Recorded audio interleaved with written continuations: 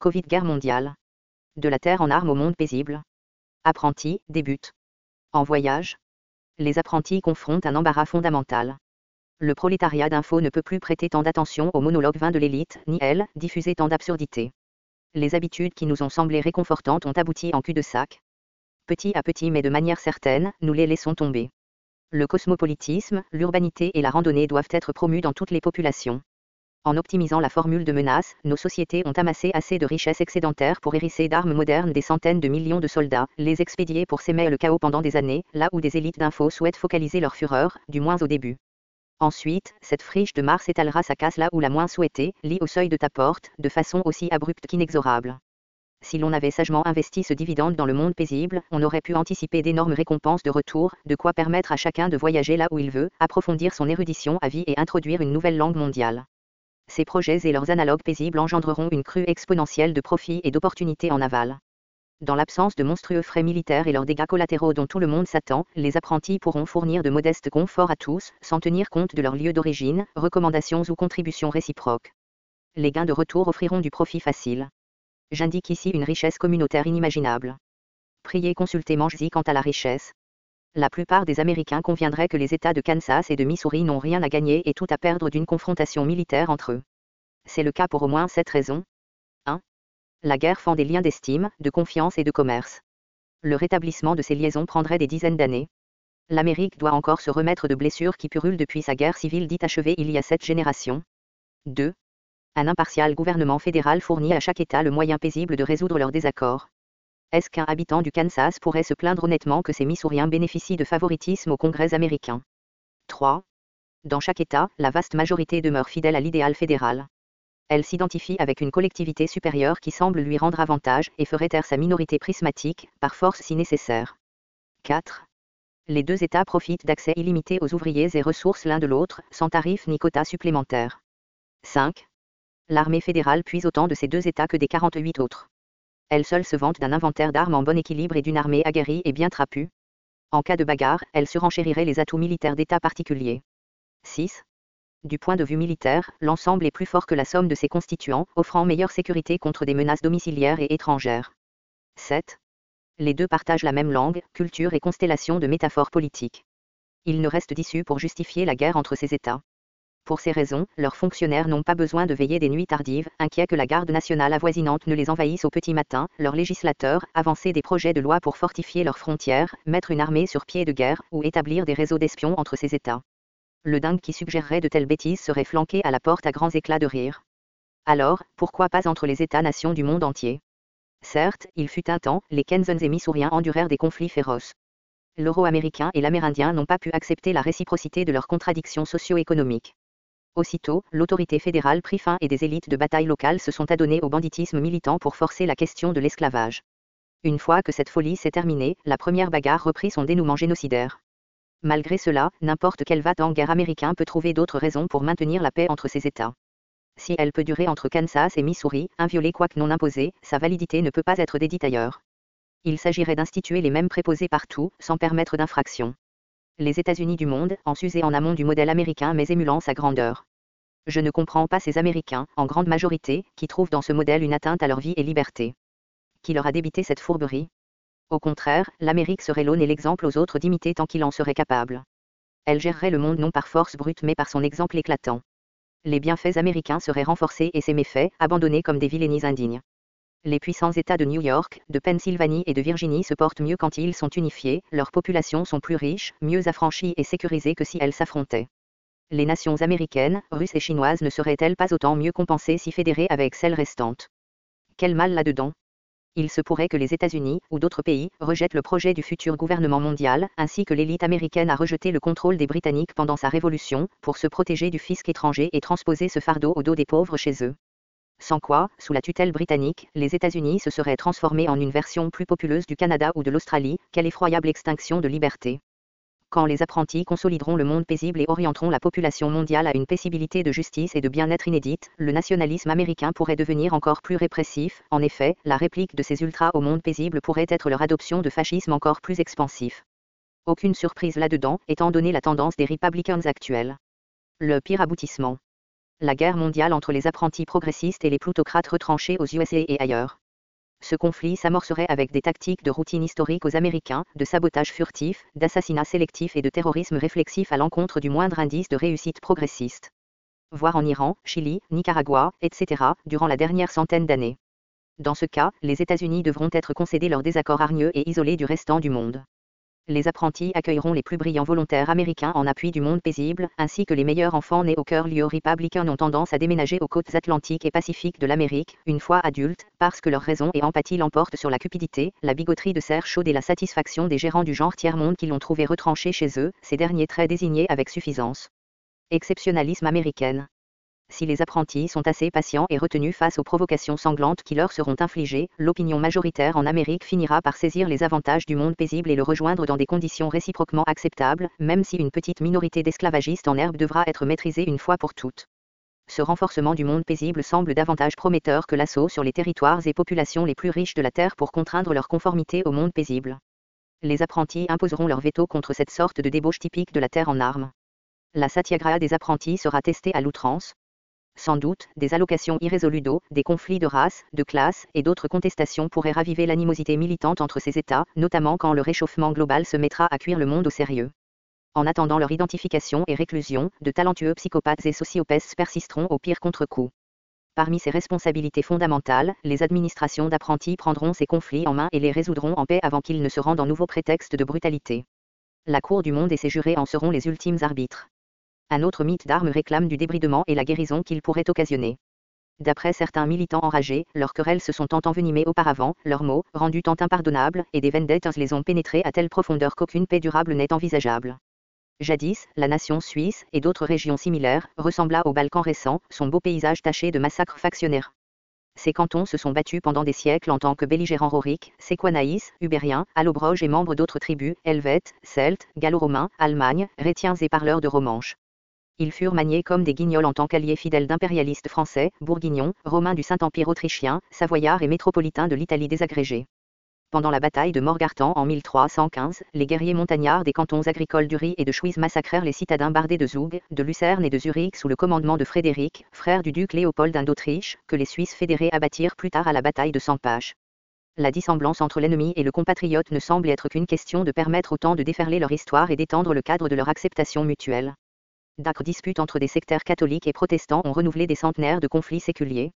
Autant avant qu'après de s'être fédérés, ces cantons se sont agressés au sujet de droits féodaux, relations étrangères, priorités urbaines et rurales et conflits de classe. Pendant des siècles d'hiver mordants, des Suisses ont brûlé des villages suisses, violé des Suisses et affamé leurs enfants au cours de meurtrissures organisées. Dans l'avenir, on décrira l'histoire des États-nations sur la terre en armes pareillement. Des infractions inexcusables et des actes de vengeance incontournables se sont tassés plus haut que les Alpes, tout cela réduit en ancienne histoire. Les Suisses ont engagé leurs fils belliqueux comme mercenaires, ils ont encouru 1 million de pertes au champ de bataille à l'étranger. Ils se sont confrontés lors de plusieurs guerres civiles, tant face à face chez eux que par l'intermédiaire d'armées étrangères. Leurs mercenaires furent notoires pour leur férocité, ils n'ont ni accordé ni supplié merci qu'aux ordres de leurs patrons et pas toujours alors. Les habitants sereins de la Suisse contemporaine, et d'autres amalgames complexes de peuples ethniques, pourraient brandir les mêmes revendications outragées, celles mêmes que les agresseurs croates, serbes et bosniaques, irlandais du Nord, afghans, sri-lankais, indonésiens, et habitants du Moyen-Orient se crachent dans la figure sans hésiter. Cette liste peut s'étendre aux longueurs aussi prévisibles que lassantes quand chaque militant doit une dette de sang de longue date à un campagnard, sinon convoite son territoire pour y agglomérer un grand état-nation ethnique de fantasmes historiques et de militarisme suicidaire. Niklaus von Flue fut un humble moine suisse qui s'accrocha à sa grotte alpine pour y prêcher fédération et paix, jusqu'à ce que des gens désolés aient résolu de l'écouter. Une fois éclairés, ils ont conclu qu'ils ne résoudraient jamais leurs différends à main armée sans s'asservir aux puissances étrangères qui orchestrèrent leurs querelles. Le bon sens transforma des héros de guerre civile en alliés bienvenus ou en fugitifs désespérés. Leur canton d'origine et la nature de leur fantaisie particulière furent moins importants comparés à leur dévotion à la paix interne et sa pratique concrète. Après des années d'essais et d'erreurs, puisque meilleure idée leur manquait et puisque, contrairement à nous, ils ont remédié cette lacune, les Suisses ont négocié des promesses complexes de non-agression. Ces engagements ont lié chaque canton avec ses voisins de façon paisible, les ont alliés contre toute agression étrangère, engagés à arbitrer leurs disputes et séparés du rang. Encore plus important, ils ont contresigné des pactes de s'apposer net, les adhérents à cette alliance ont dû promettre de ne plus se mêler aux disputes de cantons tiers. Aucun d'eux, n'importe sa puissance particulière et ses prérogatives coutumières, ne pouvait affronter tout seul le restant et s'attendre à croître. La nation suisse s'est rendue riche, puissante et assurément neutre en criminalisant la guerre interne et en interdisant les aventures outre-mer. Les habitants de la planète entière pourraient s'offrir bien-être semblable en pratiquant la même chose. Chaque nation sur Terre doit admettre une longue histoire de guerre civile sur la Terre en armes, celle distante et proche, avant de pouvoir assurer la paix interne. La Terre entière est évidemment la plus récente nation de l'humanité. Afin de s'élancer dans l'espace, elle doit établir une paix interne, intègre et sûre. On l'accomplirait en jetant un filet de traité de paix sur la Terre entière. Autant ceux assez faciles à négocier, entre les États-Unis et le Canada, disons, mais surtout entre les pays les plus récalcitrants, les deux Corées, la Grèce et la Turquie, autant qu'entre des minorités subjuguées et leurs gouvernements répressifs. Ceci, pourvu que les profanateurs de la paix souffrent de sanctions et de poursuites implacables. De vastes réseaux neufs d'apprentis réconcilieront des peuples autrefois méfiants, promouvront une forme sereine de confédération suisse et criminaliseront la guerre. Étant donné beaucoup plus de calme pacifique et de frais militaires diminués, les opportunités commerciales et ses profits en expansion fleuriront outre mesure. Nous sommes niés cette prospérité planétaire par des extorqueurs de prismes et le restant du populo hypnotisé en paralysie hystérique. L'État souverain contemporain et ses forces de hargne forment un gang hyper-organisé qui longe au coin de la rue, se curant les dents au cran d'arrêt en titane. Quand le progrès social menace leur seigneurie, ils attaquent leur population maîtresse, tout en désignant ce barbarisme de la sécurité interne.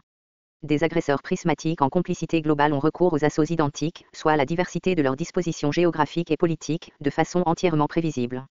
On pourrait conclure que la guerre est un problème de santé publique, une pandémie planétaire. Dans ce cas, des forces spécialisées dans l'entretien de la paix mettront en quarantaine la zone infectée par la guerre, l'isoleront d'influences externes corruptrices et mettront fin aux combats locaux, soutenus par toute la puissance industrielle, militaire et informatique de la planète. Des millions de volontaires civils reconstruiront ce qui fut détruit et satisferont les revendications locales qui ont mené les locaux au combat. Des services en prototype des groupes d'intervention des apprentis incluent le groupement allemand de Rupert Nudek, Capanamu, les médecins sans frontières d'origine française, d'administration belge et d'engagement global, et celle américaine, témoins de la paix. Des millions de candidats volontaires pour le monde paisible traînent ci et là bien endimanchés, mais séchant leur rendez-vous. Nous devons inspirer, organiser et déployer ces corps d'armée du monde paisible. Une mairie ne peut pas résoudre ses problèmes d'infraction publique en écrasant des quartiers entiers. Des directeurs d'armes ont répété cette alternative en Rome antique, à Paris avant et après le Troisième Empire, à Philadelphie en 1985, en Gaza palestinien et ailleurs, quand ils y ont pu l'abuser sans grand problème. Ils ne le réussissent non mieux en vendant des armes à la moitié des artisans du crime, quoique certains réactionnaires le considèrent bonne affaire et bonne politique. Au premier rang ces jours-ci, le soi-disant Conseil de sécurité de l'ONU. À l'échelle planétaire, nous devons dupliquer nos villes les mieux policées, enrayer la brutalité organisée, améliorer les services publics et encourager tout ce privé qu'exige le monde paisible, rien de plus ni de moins. À la suite de son pèlerinage à la Mecque, Malcolm X entama son djihad contre sa rage et en faveur de la fraternité humaine. Il découvrit que des musulmans blancs pouvaient être aussi amicaux envers un homme noir, que des racistes chrétiens lui avaient été injurieux aux États-Unis. Cette observation lui permit de changer d'avis concernant la nécessité de la guerre totale contre les blancs. Il se résolut à promouvoir la paix, là où il avait incité la guerre. Son subséquent martyr pour la paix offre une bonne leçon des bénéfices précieux de voyage en masse. Comme Ho Chi Minh, qui, malgré sa lutte acharnée contre la tyrannie colonialiste française et le militarisme brut des Américains, ceux desquels il méprisait pour bonne raison, n'a jamais lâché son affection pour les peuples français et américains, ni son admiration pour leurs éclatants idéaux politiques qu'il apprit de ses aïeuls européens lors de son périple.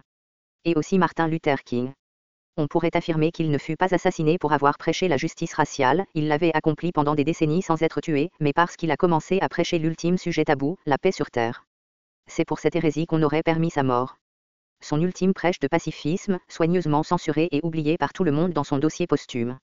Quant au chauvin moyen ignare que l'humanité semble produire en série, à chacun desquels j'aimerais demander, n'as-tu jamais vécu parmi tes adversaires ethniques, celui-là pourrait découvrir que les nations et les races qu'il avait simplifiées et haïes en bloc sont des assemblées nécessairement complexes d'individus qui lui ressemblent, plutôt comparables à ses bien-aimés, souvent disposés à lui livrer des gentillesses spontanées, donc en bonne mesure d'être admirés sinon tolérés sans façon. Ainsi éviterait-il le dilemme du xénophobe, quiconque généralise au sujet de l'humanité, soit dans son entièreté soit en partie, a probablement tort, à moins qu'il l'aime en totalité et en partie. Afin de faciliter ce changement d'avis, on devra développer des réseaux de transport global bon marché et fiables. Des atouts internationaux de transport et de casernement militaire seront démilitarisés, rénovés et enclenchés pour l'usage de tous sur base subventionnée. Des programmes massifs d'échange d'étudiants troqueront les enfants d'adversaires militaires récents et les réuniront avec ceux restant chez eux pour cette année scolaire. Un assortiment tellement insolite devra être surveillé de près. Les apprentis devront éviter d'inonder une communauté close avec des intrus importuns, au risque de raviver la xénophobie locale, ni livrer des jeunes innocents à la merci de chauvins locaux disposés à leur infliger rancœur ethnique. Des parents idéalistes auront à décider s'ils peuvent risquer la sécurité de leurs précieux enfants en faveur de l'idéal des apprentis. Les autorités locales devront assurer que les gardiens de ces nouveaux venus, enseignants, guides, chaperons et leurs liaisons de police, en soient qualifiés, peut-être à la suite de leur propre voyage d'études et stages culturels chez l'ancien ennemi. Par ailleurs et tout d'abord, la richesse, la santé et l'érudition devront être à peu près égalisées à travers la planète. Autrement, en sautillant le long et large du globe, des criminels, des réfugiés économiques et des porteurs de maladies exotiques satureront des pays prospères et décourageront la poursuite de ce projet par leur population riche. Des interventionnistes dédiés et sacrificatoires contrecarreront les massacres qui succéderont ceux à Beyrouth, Sarajevo, Kigali et Alep, sans quoi. Ordinairement, le martyr paisible, soigneusement publié, refoula sur leurs talons de brutale élite bien établie d'armes. Des exemples incluent les Kalingas du remords d'Azoka, la vague de martyrs qui précéda les bureaucraties de religion de masse, ces martyrs fuyant sans doute leurs propres bureaucrates religieux d'armes, qu'ils aient été catholiques, islamistes or bouddhistes, le massacre de protestataires gandhiens à Umritsar, les manifestants sacrificatoires contre l'impôt du sel à Darusana près de Surat, les Freedom Riders, usagers de bus de la liberté en Amérique des années 1960, les protestataires de guerre à Kent State, fusillés en panique par des troupes inaptes, Steve Biko et ses compagnons brutalisés à mort en Afrique du Sud, les disparus argentins et leur brave mère, Monsieur Aquino des Philippines, assassiné à son retour d'exil, le témoin paisible Ben Linder, abattu au Nicaragua en 1987, et les travailleurs religieux brutalisés en El Salvador. D'innombrables martyrs paisibles nous ont laissé leur commémoration au Guatemala, au Mexique et ailleurs au monde. Étant donné la connivence du Congrès américain et d'autres courtiers du pouvoir, ces sacrifices furent honteusement obscurcis d'ordinaire. Le patriote russe, Alexei Navalny, est le plus récent, 2024, champion pour la paix, la liberté et la démocratie. Tout comme Aquino, il fit demi-tour dans la gueule de son opposant cannibale. Je m'émerveille de leur courage que je ne pourrai jamais dupliquer. Au cours de désastres complexes à venir, quelques martyrs paisibles, canaris en mine de houille, feront preuve de leur sacrifice soigneusement rendu public. Ils interrompront des crimes de guerre locaux en convertissant en intervention immédiate et concrète l'outrage du monde provoqué par leurs témoignages et sacrifices. Leur organisation pourra être dédiée à la mémoire sacrée de Rachel Corrie. Scrupuleusement entraînés, ils affronteront des sectaires d'armes sous les lueurs des actualités mondiales. Beaucoup d'abus des droits humains seront ainsi corrigés en contingence sur leur terrain d'origine, réduisant de ce fait la nécessité de troupes étrangères et leur intervention plutôt balourde, coûteuse, lente à réagir et peu crédible à la longue. Des familles font tout en leur pouvoir pour dissimuler d'étrangers leurs querelles internes. Au palier international, les apprentis pousseront des sectaires de prisme aux mêmes pratiques. La Cour du monde marginalisera les militants prismatiques et sustentera des modérés politiques à travers la planète, différant ces interventions militaires jusqu'à ce que chaque initiative paisible ait été éprouvée et épuisée et qu'un jury de pairs choisis à l'aléatoire n'ait rendu ce verdict en procès-verbal concurrentiel. Les apprentis remplaceront les improvisations miteuses en confrontant ces crises, telles que celles effectuées actuellement par le Conseil de sécurité de l'ONU, avec des plans de contingence bien répétés, intégraux et vigoureux. De tels instruments complémentaires doivent être mis à l'épreuve, a. Les Jeux olympiques paisibles, b. La Légion étrangère de la Cour du monde, et c. Des nouvelles religions planétaires diffusant la doctrine de djihad paisible, le martyr non violent et auto-sacrificatoire ayant pour but le monde paisible. Ira Bahram, le terrorisme est interdit comme l'enseigne chaque parent sage musulman à ses enfants. Commentaire. Marc Mulligan @camcast.net